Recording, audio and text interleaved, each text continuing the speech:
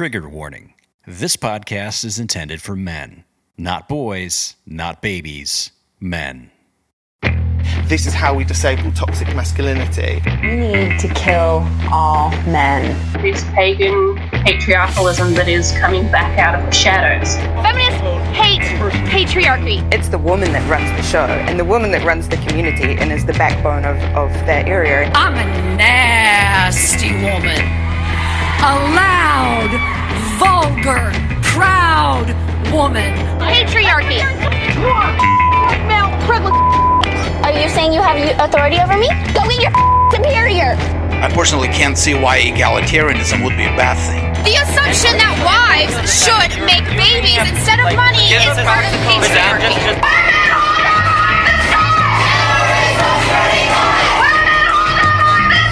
Don't say hi to strange women you don't know. Patriarchy. The patriarchy. Patriarchy. Patriarchy.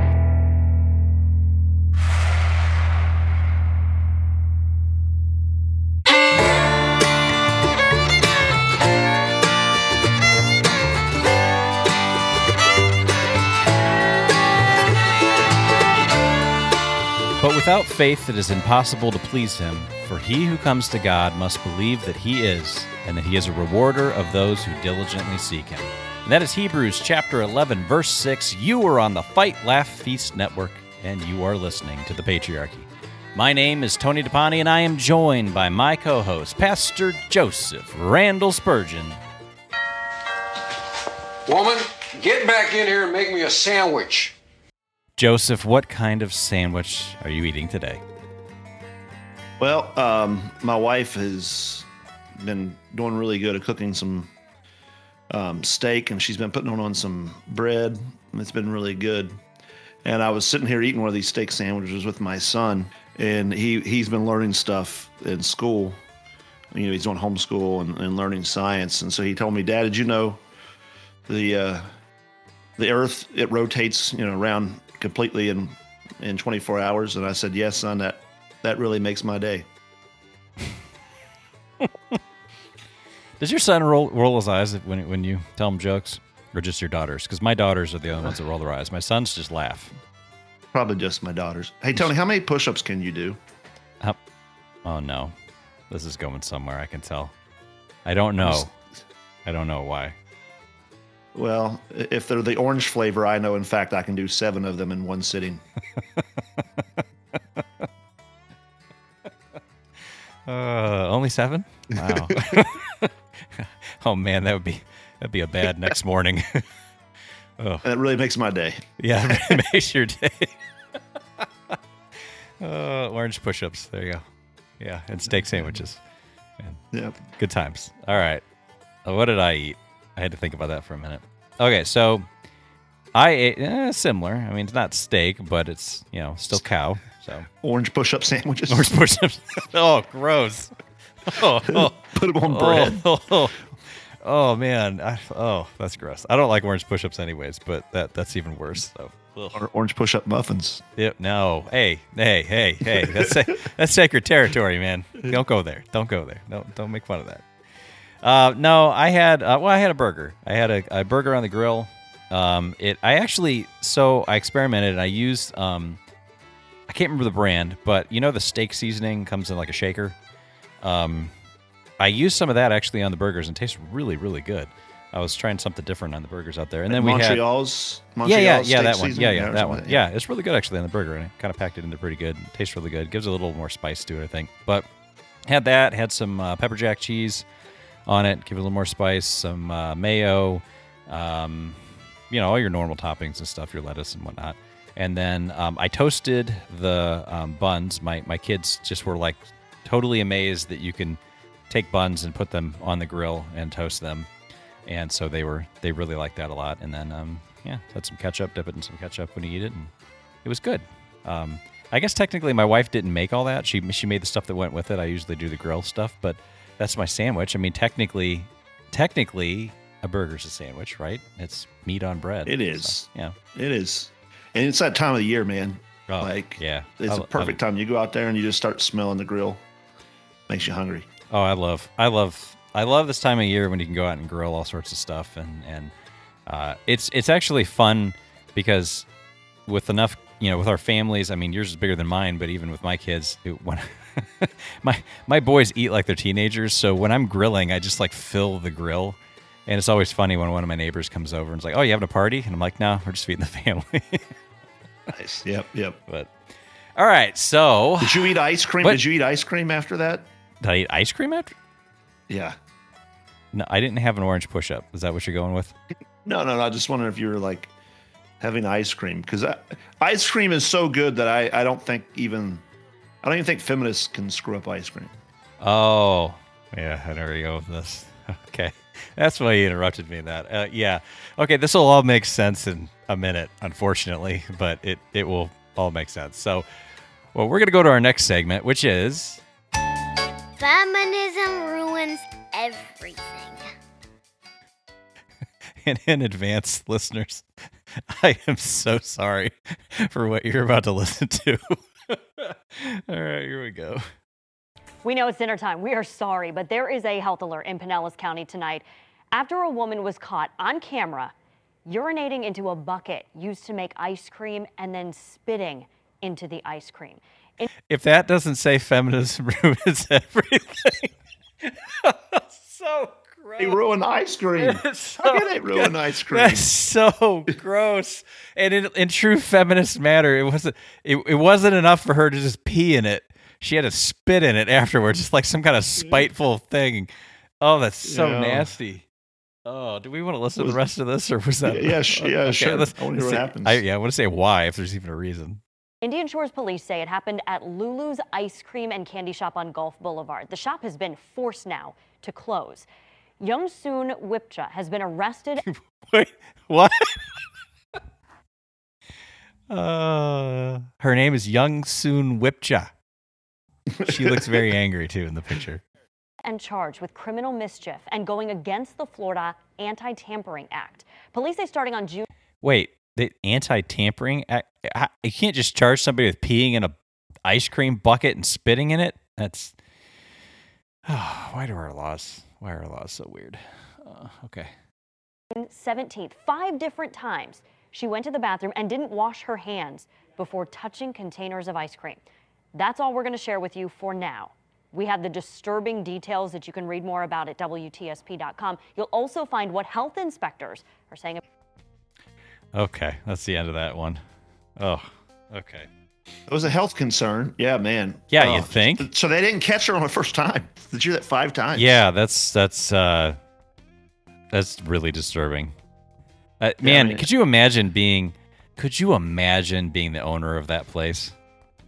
Like, there's no reopening. It's done. You're done. Like it went right down the drain. Dude, don't eat the yellow snow. Don't eat the yellow snow cones. It's an ice cream place. You'll never look at a lemon snow cone the same way ever again. You'll wonder if Miss Wipcha is back there peeing in the bucket, ruining everything. Oh, that's so gross. Your vanilla ice cream is awfully yellow looking. Is that like Superman ice cream? No, that's just this is our feminist flavor. This lemonade's kind of tangy.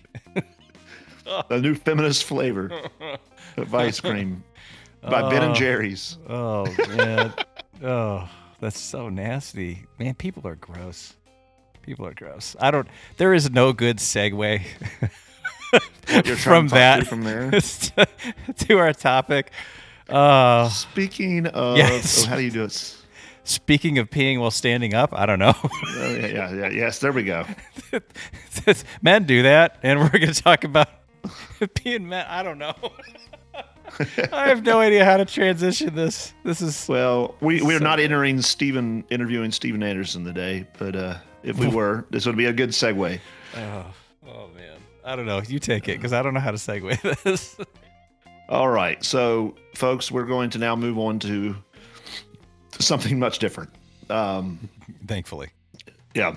So, actually, here's one way to think of this. As we're laughing, man, you've got to be able to just laugh at things. There is wickedness around us, and it's very easy to get bitter or discouraged about the evil that happens all around us.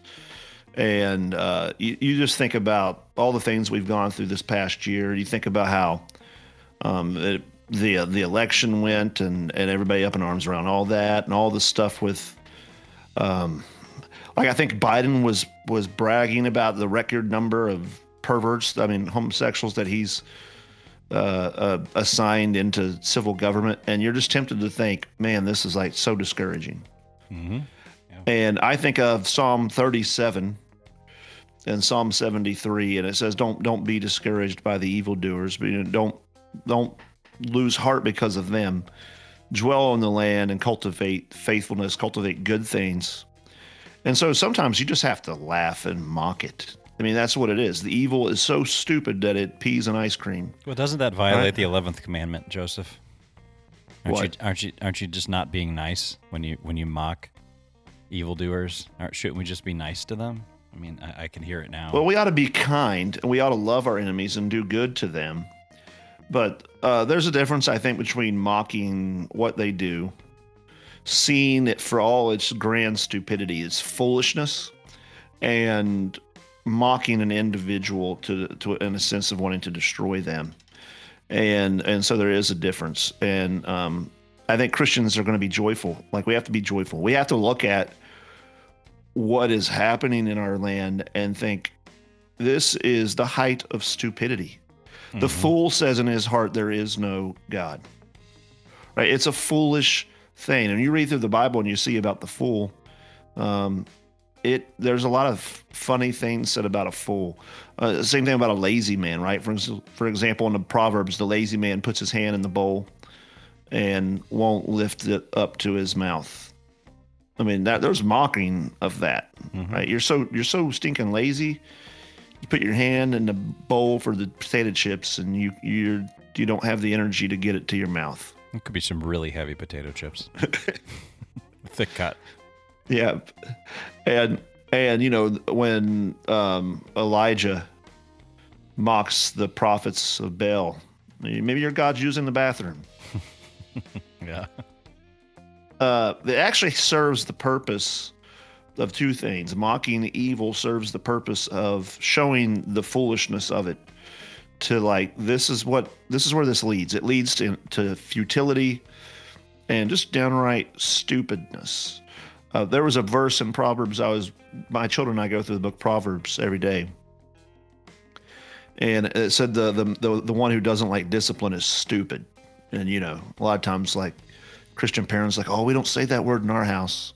Well, that's stupid. Sorry, that's stupid. It is. And so we were having a good time just talking about this is stupid stuff.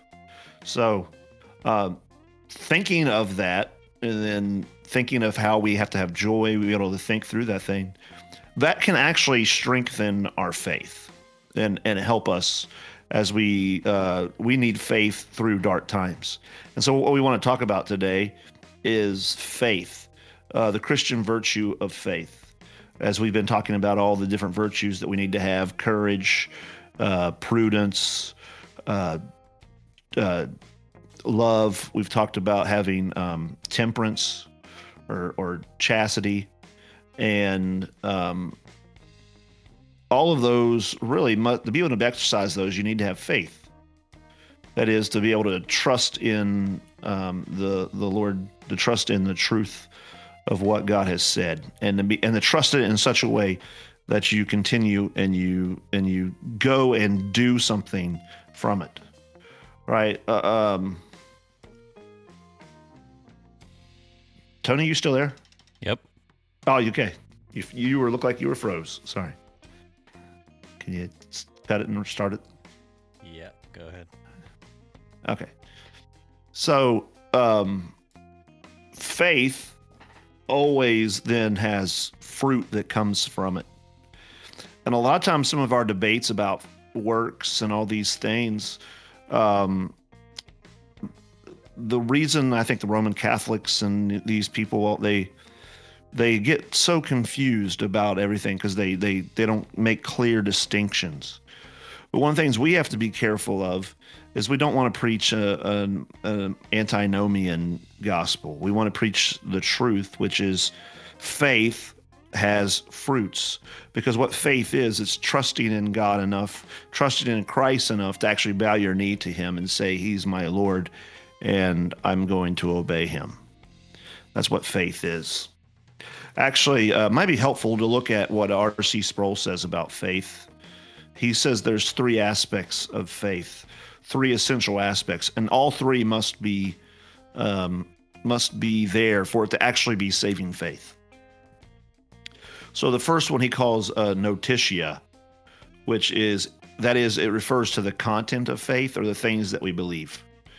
So it's basically the knowing of something. It's knowing the facts, if you will, of like the facts of the gospel. So knowing Jesus rose from the dead, knowing that but we must repent and believe that he's God in the flesh, that he will return. It's the basically the Apostles' Creed, confessing that, to be able to know those facts. But obviously, that in and of itself is not enough to be considered faith, because unbelievers, atheists, atheist professors can tell you what Christians are supposed to believe. Right. But you can't have true faith without having some knowledge of those true facts, right? You can't be completely divorced of that. That's one reason, for example, nature is not enough to be able to teach us what we need for salvation, because it doesn't convey the facts of who Jesus is, and that we need the scriptures. The second aspect of faith is called a census, and that is, it's a conviction of the content of the faith is true. That is, it's not just knowing what the facts are, it's actually believing that they are true. It's believing that Jesus did rise from the dead, that he did come in the flesh. It's believing that those facts actually happened. They're really true. But again, those that aspect of faith is not enough in and of itself, because we know what the demons have. I was just gonna say that. Yeah. The demons have that amount of faith. They know that God is true, and they even shudder. And there are many people, I think, within the church that can have these first 2 aspects. They know it's true, they know the facts, but they lack the third part, which is it is essential, and that is the fiducia, which is the personal trust and reliance. It's knowing and believing the content of the Christian faith, but then relying on it for yourself, trusting on it. It's the like walking out on the plank, if you will, or and trusting that it can hold up your weight. It's walking out on a bridge. And that's where we were just talking about being able to laugh. That's where that comes from, is that confidence. That what can the world do to me, that God can't. That kind of confidence. And I think that's where that kind of, and that's probably the difference between our laughing and the world laughing at us. I think theirs is a much more hopeless, almost defensive laughter, where I think ours, in multiple ways, is offensive in the fighting way and offensive to them. But I think that's where that comes from. It's just that kind of, you read all the stories of the martyrs and stuff going to the stake, and being burned or whatever has happened to them, however they were put to death, and just the things that they were able to do or sing or laugh or whatever. It looks like Joseph is being chased by a bee right now. Yeah, somehow there's a bee in my office. I could do a play-by-play. And it's coming from the left and from the right and come down from there. All right, go ahead. Sorry, before you. No, it's okay. It's just it's good. I don't want you to get stung there. It's kind of fun. I wish our listeners could see this. It's just kind of fun watching you dodge and weave over there, but bob and weave. Well, anyway, I mean that was my point. Was just that I think that's where that comes from. I think the being able to laugh without fear of anything I think comes from that faith. That comes from that confidence that we have that Jesus has completed his work and that God is ultimately in control of everything, God's sovereignty, right? Yeah, it is a trust that what his word says. And so, again, there's that the world's laughter is very cynical. It's the laughter of someone like, I don't know if I don't believe that. It's it's basically the laughter of I don't believe that. On this past Sunday, I just spoke of this actually. Jesus, do you remember in the Bible when this man came up to Jesus and said, "Hey, my daughter is dead, and if you come heal her." And then they start to go, and this woman comes and touches his robe, and she's healed. And then they get to the house, and there's like this giant funeral going on. Mm-hmm. Like there's music, and people are crying and all that stuff. And Jesus like comes to this funeral, and I called him the funeral crasher. Shows up, and he tells all the people leave, mm-hmm. which is it's. The situation is so sad, but it's kind of funny. He's so disrespectful, that Jesus. He's so disrespectful. He says, leave. She's not dead. She's asleep. Mm-hmm. And then all the people, it says they laugh him to scorn. That's the unbelief laughter. Yeah. Yep. It's kind of like, are you serious? Mm-hmm. You can imagine like, who is this guy? Like you really want us to leave? Mm-hmm. And then the next verse says, after they have left. So it was like, yep, yeah, they had to leave. The mockers were placed out. And then Jesus raises the girl. And you can imagine, like, now there's actually true laughter. There's this quote from The Princess Bride about of all the kisses that have ever been in history. And this one tops them all at the end of the book. I don't know if you've ever seen the movie or whatever. It's great. Long time ago. Yeah. Well, what I said, I kind of borrowed that line of like all the laughter that has ever been in the world. You know, we've had all kinds of laughter, belly laughs, late night laughing at you've just lost your slap happy laughter. And then all the mocking laughter of all that. You can imagine after someone has risen from the dead, the kind of laughter that happens then. For sure. And then on that day when Christ returns, I'm convinced there will be the most pure laughter we've ever seen. Yeah, oh man, yeah. And so laugh and let it be the laugh of faith. Go ahead and get a practice on that laugh. Go ahead and start practicing for the laughter of heaven. Have faith.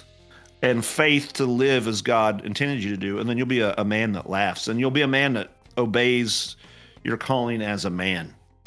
And so we're going to interview a guy about a book he written called Masculine Christianity, and we're going to be talking about just the purpose behind that, of him writing the book, and as you're listening to this interview, it'd be good to be thinking about what kind of faith it takes to just live as the man God intended you to live as. So we're going to take a break, and when we come back, we are going to be on the line with Zachary Garris, author of Masculine Christianity. Very good book. You should go out and get it. So stick around. You are listening to The Patriarchy on the Fight, Laugh, Feast Network. We'll be right back.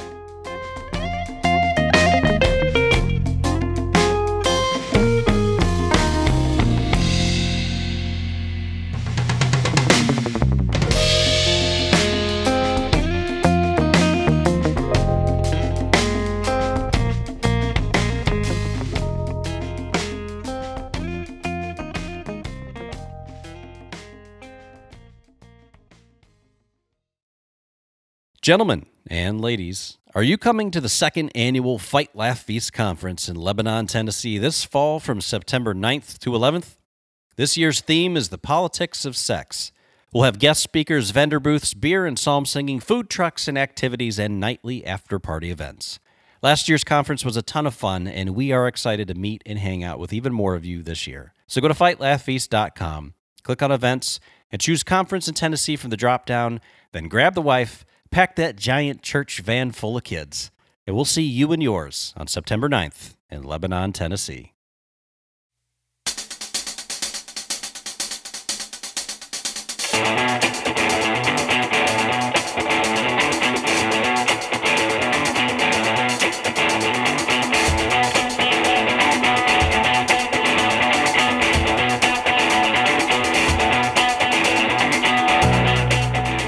We are on the line with Zachary Garris. Zachary is an attorney in Michigan, the author of Masculine Christianity, the editor of Dabney on Fire, a theology of parenting, education, feminism, and government. He attended Reformed Theological Seminary in Jackson, went to law school at Wayne State University in Michigan, and he is married to his wife of 2 years, and together they have one son, Zachary. Welcome to the Patriarchy. Thank you for having me. So, Zach, we almost had to cancel. There was a little bird that told us if you came on the show that you would bring some extreme patriarchy here. So, but we told the bird to go home, and so I think we're good. That bird was not happy with that, I'm sure. Oh, boy. But yeah, thank you for coming on, Zach. So we wanted to talk to you today about the book that you've written, Masculine Christianity. And in this book, yeah, I've read it. I loved it. A lot of good. I thought you just kind of put everything together in a good order and a good framework, and very logical, reasonable, and not a hard read. So we kind of want to talk about that. Maybe even talk about how it takes faith to apply that, to have masculine Christianity. But before we even get into that, maybe give us the background. What led you to write the book? Well, I think the main thing was that I've read a lot of books over the years related to gender roles and masculinity, and I just didn't have a book that I really loved or one that I could recommend to people. I mean, there have been some good books, but I'd always have to maybe qualify it or something, and so a lot of frustration with some of the complementarian literature, I would say. And so I really wanted to tackle the biblical passages speaking to, manhood and womanhood, and basically just try to fill a gap in the literature. How much research and time did you put in? I mean, how long did it take you? This is a pretty thorough book. So how much time did this take you to get this going? Yeah, I mean, I think I probably wrote it in a year, but I would qualify that when it took there's some intense periods of writing there, but, I'd also been reading on the subject for a while. So it's kind of something I had been thinking about, topics I had thought about or studied. And so, I wasn't going in completely empty here, but it did take a fair amount of study, and I ordered a bunch of books that, trying to do some research, and read a fair amount, tried to interact even with, some of the egalitarian books. That's why one thing I tried to do was get the best egalitarian arguments I could find and then smash them. And, but also I did critique some of the complementarian literature as well, because I do think there's been some compromise there and maybe watering down of both the Bible, but even just historic Christian views of some of these things. Well, how about you break down for us? Let's keep it simple here. What do you mean by complementarian? What does that language mean? Yeah, so it's a clunky term, as I say, that was invented in the 1980s. Basically, it was a response in the church to evangelical feminism. And so some men got together, a couple of leaders were people would know, John Piper and Wayne Grudem, and they formed a complementarian organization, Council for Biblical Manhood and Womanhood, and then they came out with a book that's fairly well known called Recovering Biblical Manhood and Womanhood. And basically I would say their emphasis was twofold, that men are to be the leaders of their household, and that only men can be pastors and elders.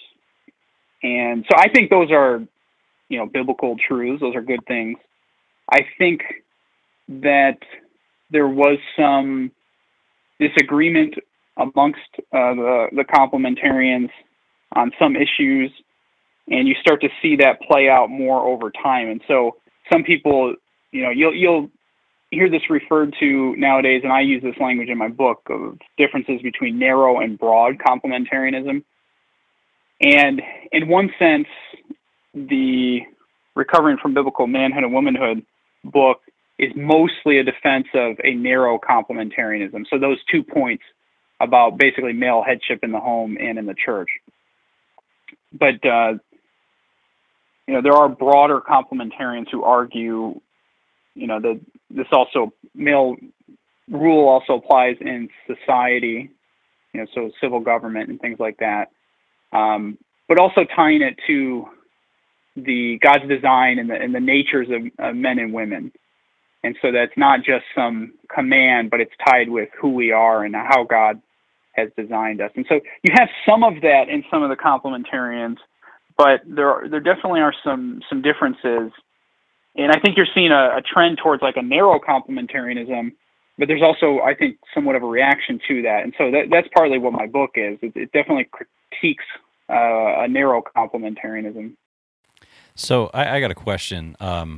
So in terms of complementarianism, especially the beginning where you're just talking about the Council for Biblical Manhood and Womanhood, do you think, if you can follow my logic here, do you think it was some kind of a, I guess you could call it a stalled restart of patriarchy, or do you think that it was kind of the nail in the coffin that got to where we are right now?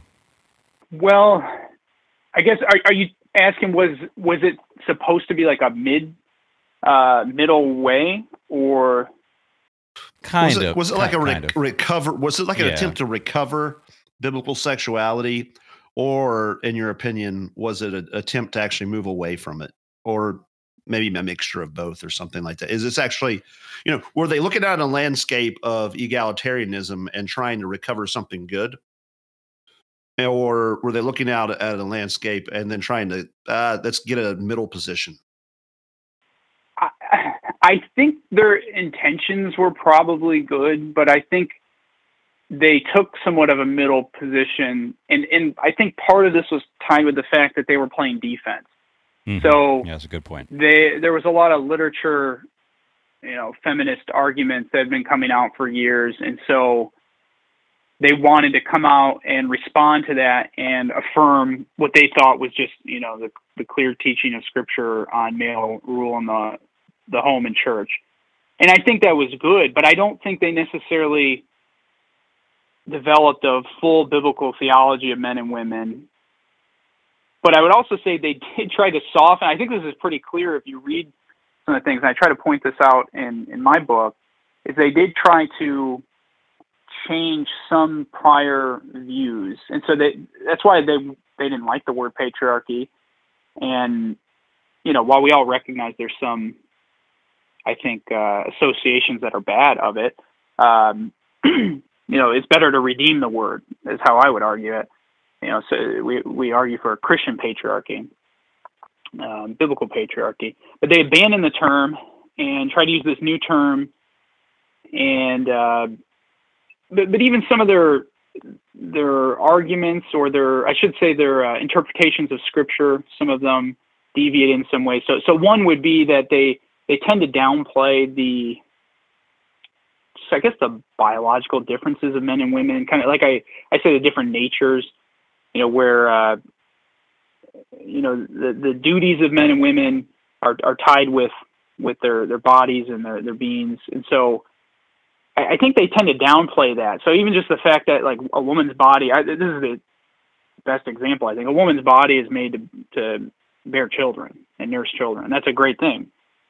And it just seems like they shy away from that. So they're not going to get into the issue as much about women taking on careers, and which I think is a huge problem. And so they're not going to get into passages like Titus 2 about the older women training the younger women, be working at home.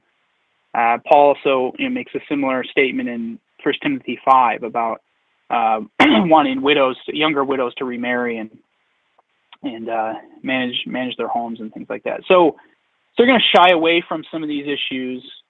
I would also say they deviated from some what I would say is the consensus view of, like, 1 Corinthians 14, 34 and 35, which is that the women, it says women are to be silent in the churches. And every commentator before 1962, Calvin, Dagny, Warfield, it doesn't matter. They all said that this was an absolute prohibition. It's a parallel passage with 1 Timothy 2, and that it requires women or prohibits, I should say, women from speaking publicly in a worship service. And so the complementarian position, was they follow some interpreters from 1962 on, one of which in 1965 was a female pastor. So it's interesting. Yeah.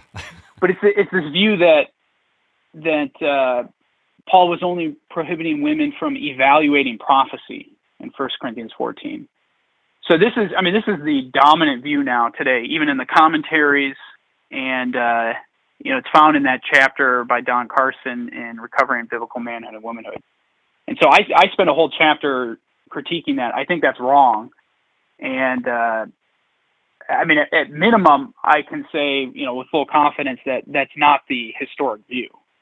And so I do think they certainly deviated there. Now, that people defending that position would say, well, we think this is more biblical, and that, so this is a more biblical position.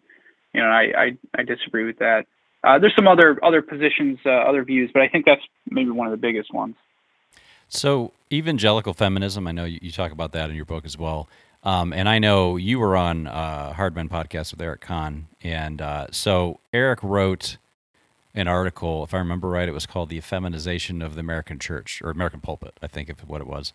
And I was interested if you thought that what he wrote in there was what gave rise to evangelical feminism, or if you think that evangelical feminism came a little bit later, maybe right before or right after the whole complementarianism thing. Because I know he was making the point that a lot of this started, at least somewhat in the 1800s, with books being more geared towards women and men not wanting to go to church anymore once the pastors started preaching more to women than they were to men, etc. So I don't know, I was just interested on your opinion on when you think we kind of got this thing known as evangelical feminism. Yeah, that's a good question. It's been a while since I read that article by Eric. But I do think there is something to, even like the early America and the feminization of the pulpit and the pastorate. But in my book, I focus more on the 1800s with the feminist, first wave feminist movement, and there's definitely ties there with the church. there were some women leaders in first wave feminism who were also ministers. Anna Howard Shaw comes to mind. There were others, and so you have feminism even in the mid 1800s in the church, but it really, I think, grew. It was more explicit in probably the mid 1900s, where you start to see a much stronger push for women in the pastorate. But yeah, I definitely think the seeds were sowed much earlier. So I don't know. I think it started early, but now it's obviously in your face. Where there's women pastors, theologians, all these things, and we're supposed to just all get along and be in the same group and same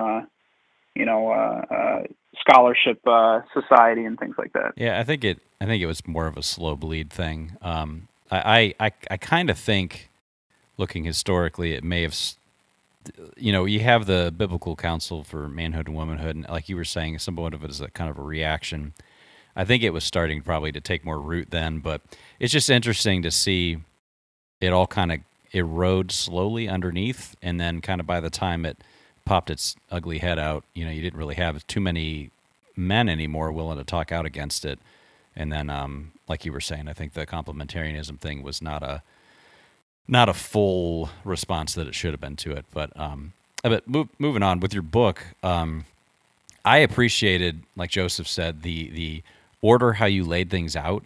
It's very logical. It seems very orderly. I do have a question. So a lot of times you make notes in parentheses about this will be covered later in chapter 8, or this will be covered here and stuff.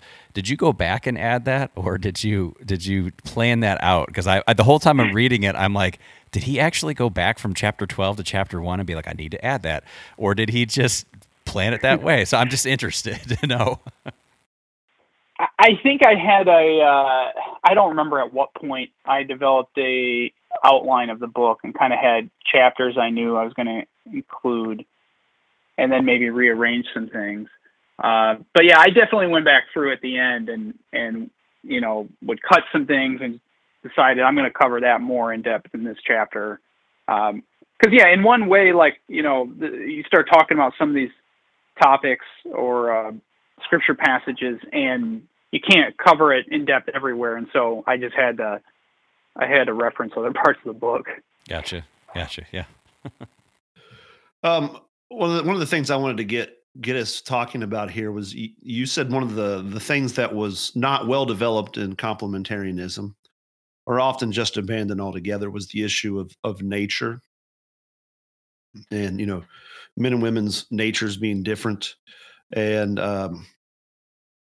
it's very interesting to me because the complementarians, they point to 1 Timothy 2 as a passage for why women can't be preachers or pastors in a church. And then you have the reasons there the Apostle Paul gives are not narrowly limiting reasons. All right. So what they want to do is limit this teaching into what goes on in the church. But the reasons Paul gives for why he says a woman can't exercise authority over a man or teach a man are not narrowly limited to the scope of the church. They are, man was created first, and then the woman was deceived. Both of these things, one is certainly pre-fall, but the second is certainly pre-curse, in the sense of you don't have Genesis 3 yet.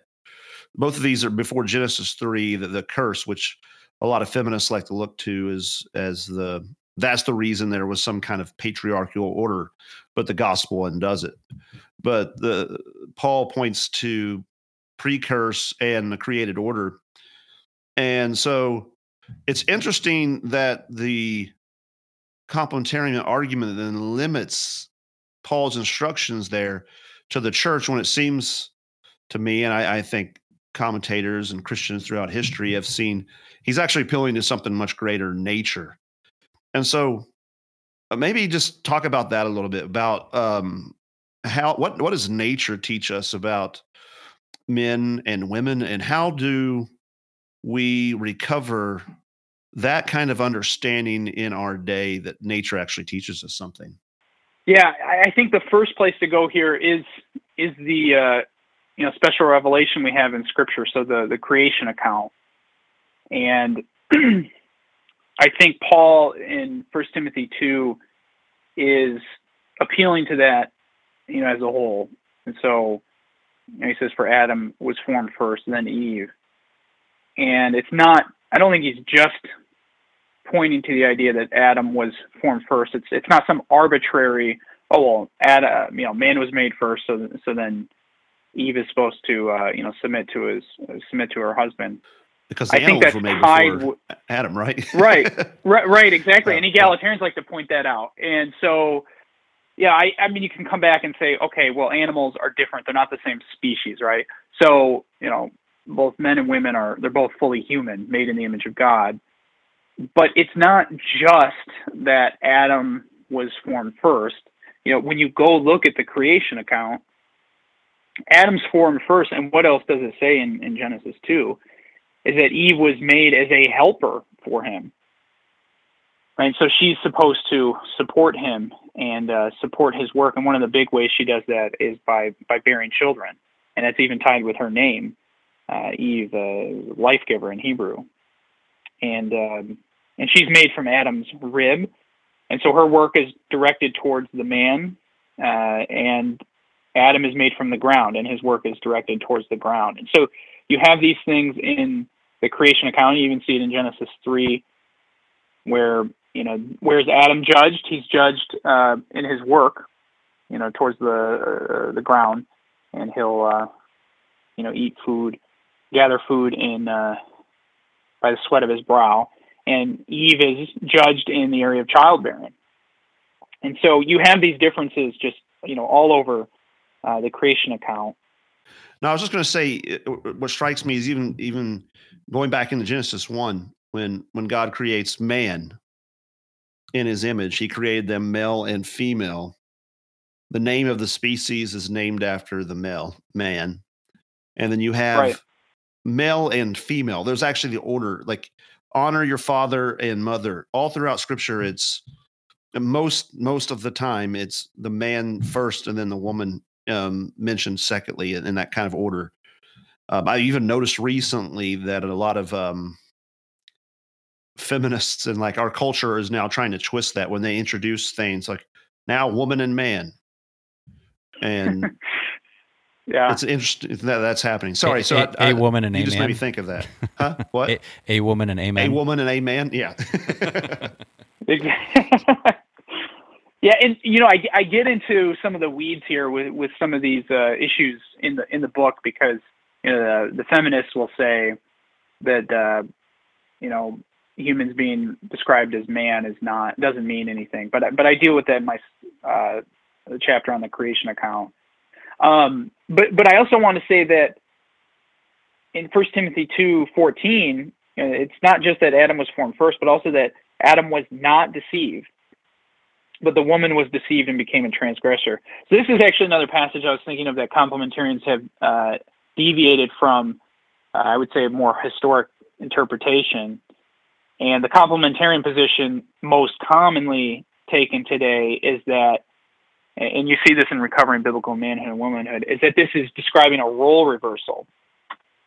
And it's not saying that there's anything about Eve, as far as her nature and, ability to be deceived, anything like that. It downplays that. It says there's nothing there. It's just a role reversal. But I'm not sure that really makes that much sense. It also, the text is very clear that it says Adam was not deceived. It doesn't say anything about him intentionally sinning. The point is, woman is not to teach man the scriptures, because she was deceived and the man was not. And it doesn't mean women are always deceived all the time, or that men are never deceived, but it does seem to be saying something about God's design of men and women and their very being. And I think George Knight, makes a good point where I think he says that he thinks this is tied with the fact that women are made to follow, right? Woman is made to follow a man. And so, it's not this awful thing about women that they're more easily deceived. It's they're made to follow. And so they're not supposed to lead. They're not supposed to preach God's word. And, and so 1 Timothy 2, supposed to do the opposite, right? Verse 11, let a woman learn quietly with all submissiveness. And in verse 12, rather she is to remain quiet. And so you have these opposite things. I don't know how people twist this passage to say anything else, but so anyway, so just to answer your question overall, I think you have to go to the special revelation in Scripture, but I do think there's also God's revelation in nature. We can look at the very bodies of men and women. I think you have to factor that in here, and it ought not to be ignored. And so it makes good sense, right, when you look at how men and women are made differently, and just as far as male rule, but also women's duties. I think this is a big thing that I mentioned in the book. We often say gender roles. I like the phrase duties or word duty. Men and women have different duties that God has given us, and these are good things, right? There's things to be embraced, and our culture, of course, is distorting them. Men are trying to act like women and women like men, and it's this complete disaster. So, one of the kind of feminists that doesn't want to be called a feminist now, writing books in Presbyterian denominations, conservative ones, has made an actual somewhat good point. Now they've twisted it, but the good point was a lot of things talk about what women can't do. And so, she was writing a book on what they can do, which obviously was all kinds of stuff that they can't do. But one of the things that's very helpful, one of the things you just said, very helpful, even when it comes to the nature that she was deceived is that God designed us with certain callings, vocations, duties, and then our natures are made for those, and it's not a bad thing that they're not made for something else. It's not. I've always said it like this: it's not bad that a coffee cup is not designed to be a hammer. You try to use a coffee cup as a hammer, you're going to get things wrong. But if you use it rightly, and so um, it was good that the way you tied that into she's deceived because she's designed to follow. She's designed to come along and be a helper to her husband. That's part of her nature. Now, Satan works on even our strengths, the good things, and can twist them to our detriments. And that's probably, as you're saying, that's the reason why it's mentioned. Women aren't to be the leaders because they're not designed for that. Yeah, exactly. No, I totally agree with that. All right, man. Well, I always ask this question at the end. If anybody's listening and they want to get a copy of your book or they want to contact you and ask you any questions, can you let them know how they can do that? Yeah, probably the best way to find me would be on my websites. I have a Christian education website, teachdiligently.com, but I'm more active on Bible website, which is knowingscripture.com. So you can go on there. There's the contact page. You can also find me on Twitter if you want to follow me on there. So awesome, man. Well, thank you for coming on. We appreciate it. I have really, really enjoyed your book. And as a funny aside, a particular gay stewardess or whatever they call the male version on the flight that I was at the Fight Laugh Feast rally looked at the title of it and gave me a really weird look the other day. And I thought you'd think that was quite humorous because I was reading it and I noticed he looked down, he looked at it and gave this kind of roll-eyed look like, ooh, what's that? So it's making an effect both good and bad. But I actually got a chance to share the book with a few other people out there, and I think we might have a few more sales from that. But I appreciate it. Again, I really appreciate the layout of it. Anybody who has not read this book, you need to go out and get it. Well, thank you guys for having me on. I enjoyed it. That was Zachary Garris, author of Masculine Christianity, a book that you need to go out and buy right now. But we're going to take a break, and you are listening to The Patriarchy on the Fight Laugh Feast Network. We'll be right back.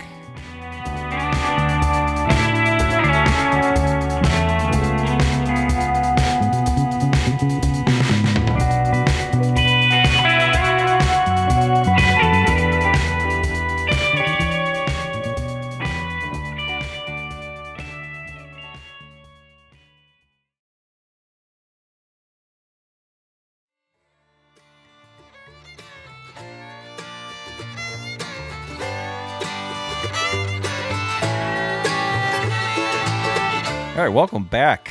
Good interview with Zach. I enjoyed meeting him.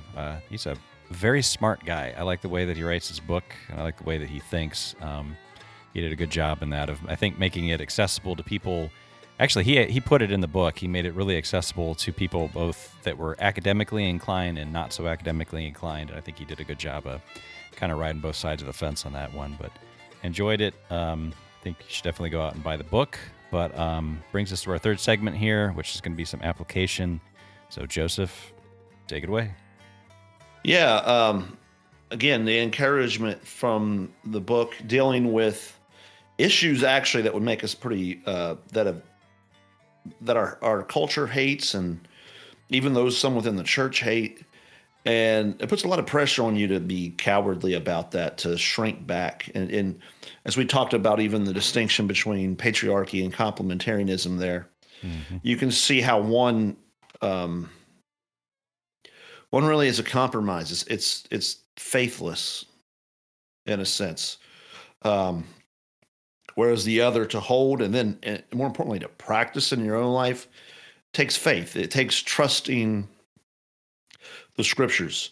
You know, Doug Wilson has this thing where he says, it is, you should be settled right in your mind now to have no problem passages in scripture. Mm-hmm. Yeah, I love that saying. Yeah.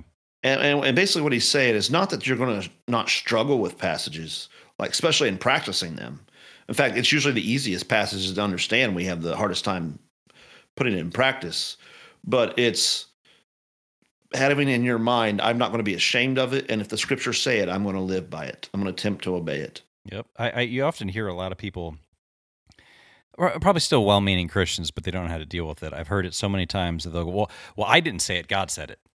And it's like they're trying to take the heat off of themselves and put it onto God as if they're embarrassed for it, but you shouldn't be. Like, you shouldn't be. You should go.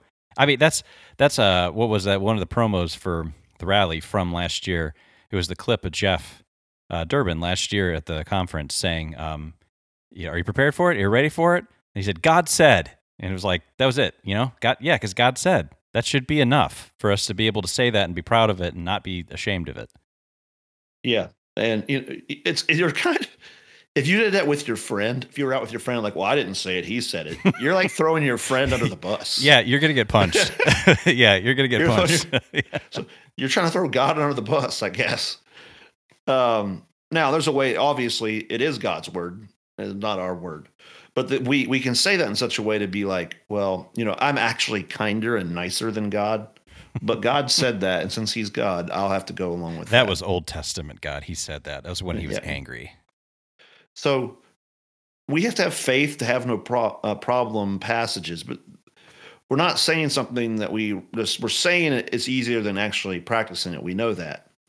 And so we have to have ways to strengthen our faith. Faith itself is a gift of God. It's something he gives us. It's some people have said it, an infused virtue, one in which he has given to us this gift of faith. And then faith exercises itself by believing the promises of Scripture and walking in that way. So it's a gift, but faith can also be strengthened and can grow.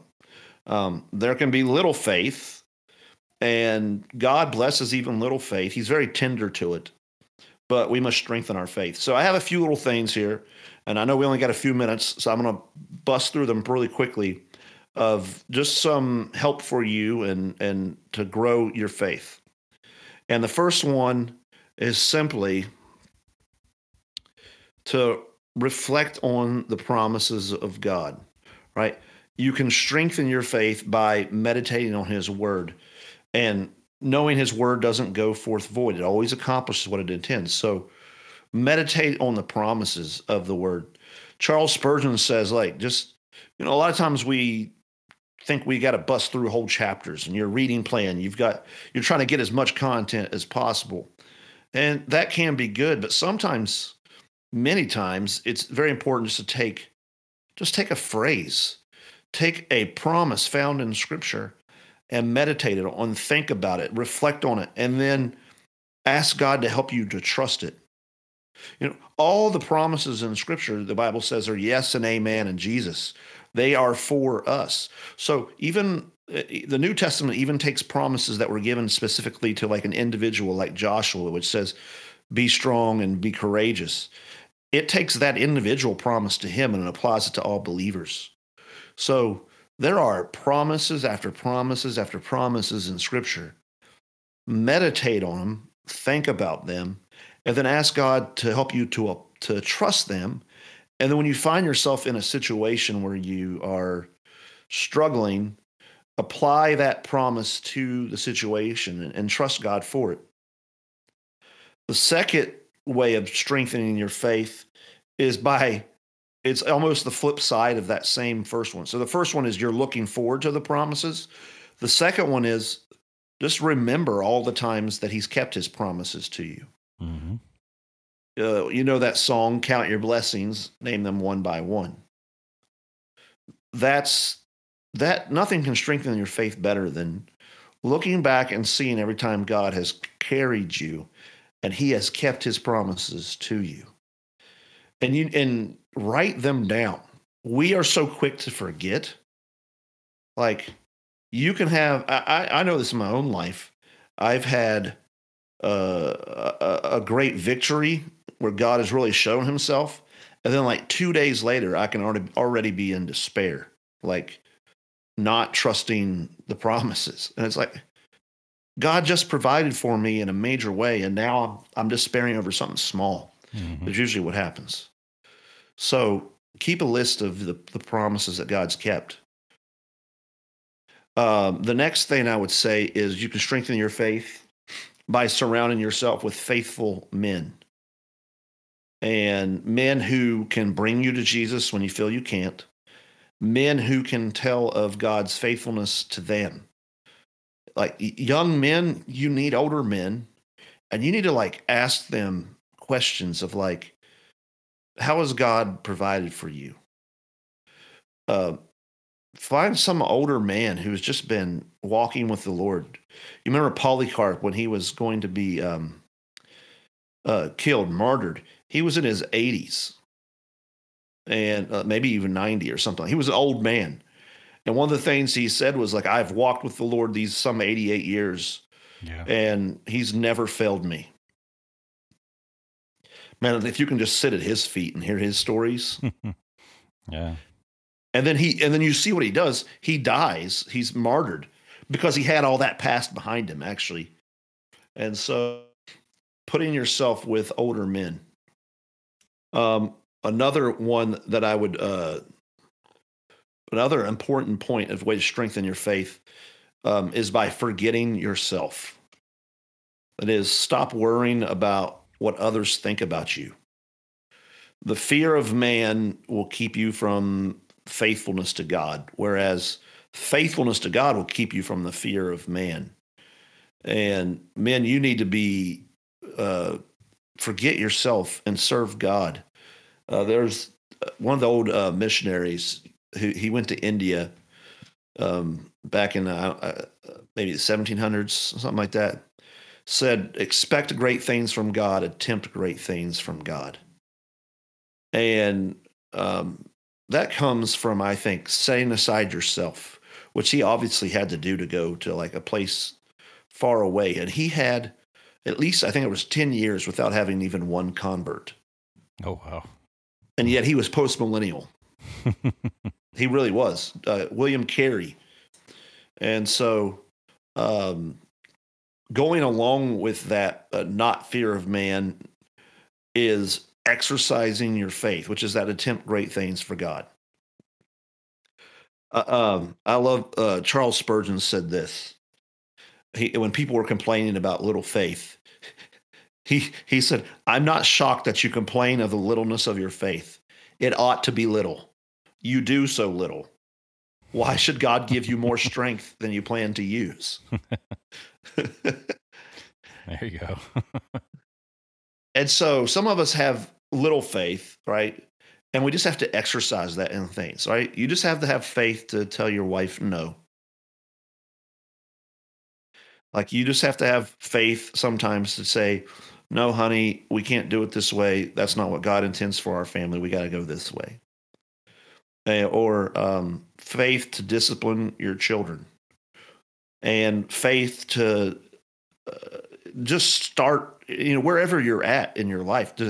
You hear about being a man, you're hearing about what great men do, and you're thinking, how do I get to that greatness? Well, start with the little steps and exercise your faith, right? What are you doing to each day to grow your faith? And then finally, the last thing, and are we under 10 minutes, Tony? Oh, we're over. Oh, well, here's the last thing, and we'll be done. Keep your eyes on Jesus. Growing faith is not about you're trying to gauge how much faith you have. Like we're never told to put our faith in faith. Rather, we put our faith in Jesus. And he's the one who's reigning. He's the one who put his enemies under his feet. You can trust Jesus. So, and trust him knowing that he's tender to those who have little faith, but he also will test and strengthen and grow your faith. And so he won't leave you in little faith. Amen. Well, we hope this episode has been helpful to you, and I would encourage you to go out and buy Masculine Christianity by Zachary Garris. Excellent book. Really is. You can grab it on Amazon or, I don't know, probably some other places. Amazon might be the easiest, or your local bookstore. Try and go to maybe your local Christian bookstore. They may not have it, but you can tell them to order it. They should have it. So that being said, if you're not yet a Fight, Laugh, Feast Club member, Go to fightleftfeast.com, become a club member, sign up with the code Patriarchy if you want to support our show and get access to behind-the-scenes content, such as our other show, After the Sandwich. You're missing out if you're not hearing that. And a bunch of other really good content that the other guys on the network are putting out there, too. So go to fightleftfeast.com, click to sign up to become a member, and use the code Patriarchy to support our show. If you want to get any Patriarchy gear, go to confessionalwear.com, click on podcast collaborations, and look for our show. We got about 6 shirts and about 2 coffee mugs and more to come later this year. A couple more designs I'm just finalizing up and sending over. I think you guys will like it. So go to confessionalwear.com, click on podcast collaborations, look for our show, and also buy some of the other stuff they got there, too. They're good guys. Good couple over there, make a lot of really cool stuff. So show them some love and buy some of their other stuff too, and tell them that the Patriarchy sent you. So until next time, if you have not yet bowed your knee to Christ, repent and believe. And if you have, this is our call to you. Build, fight, protect, lead. This is the Patriarchy.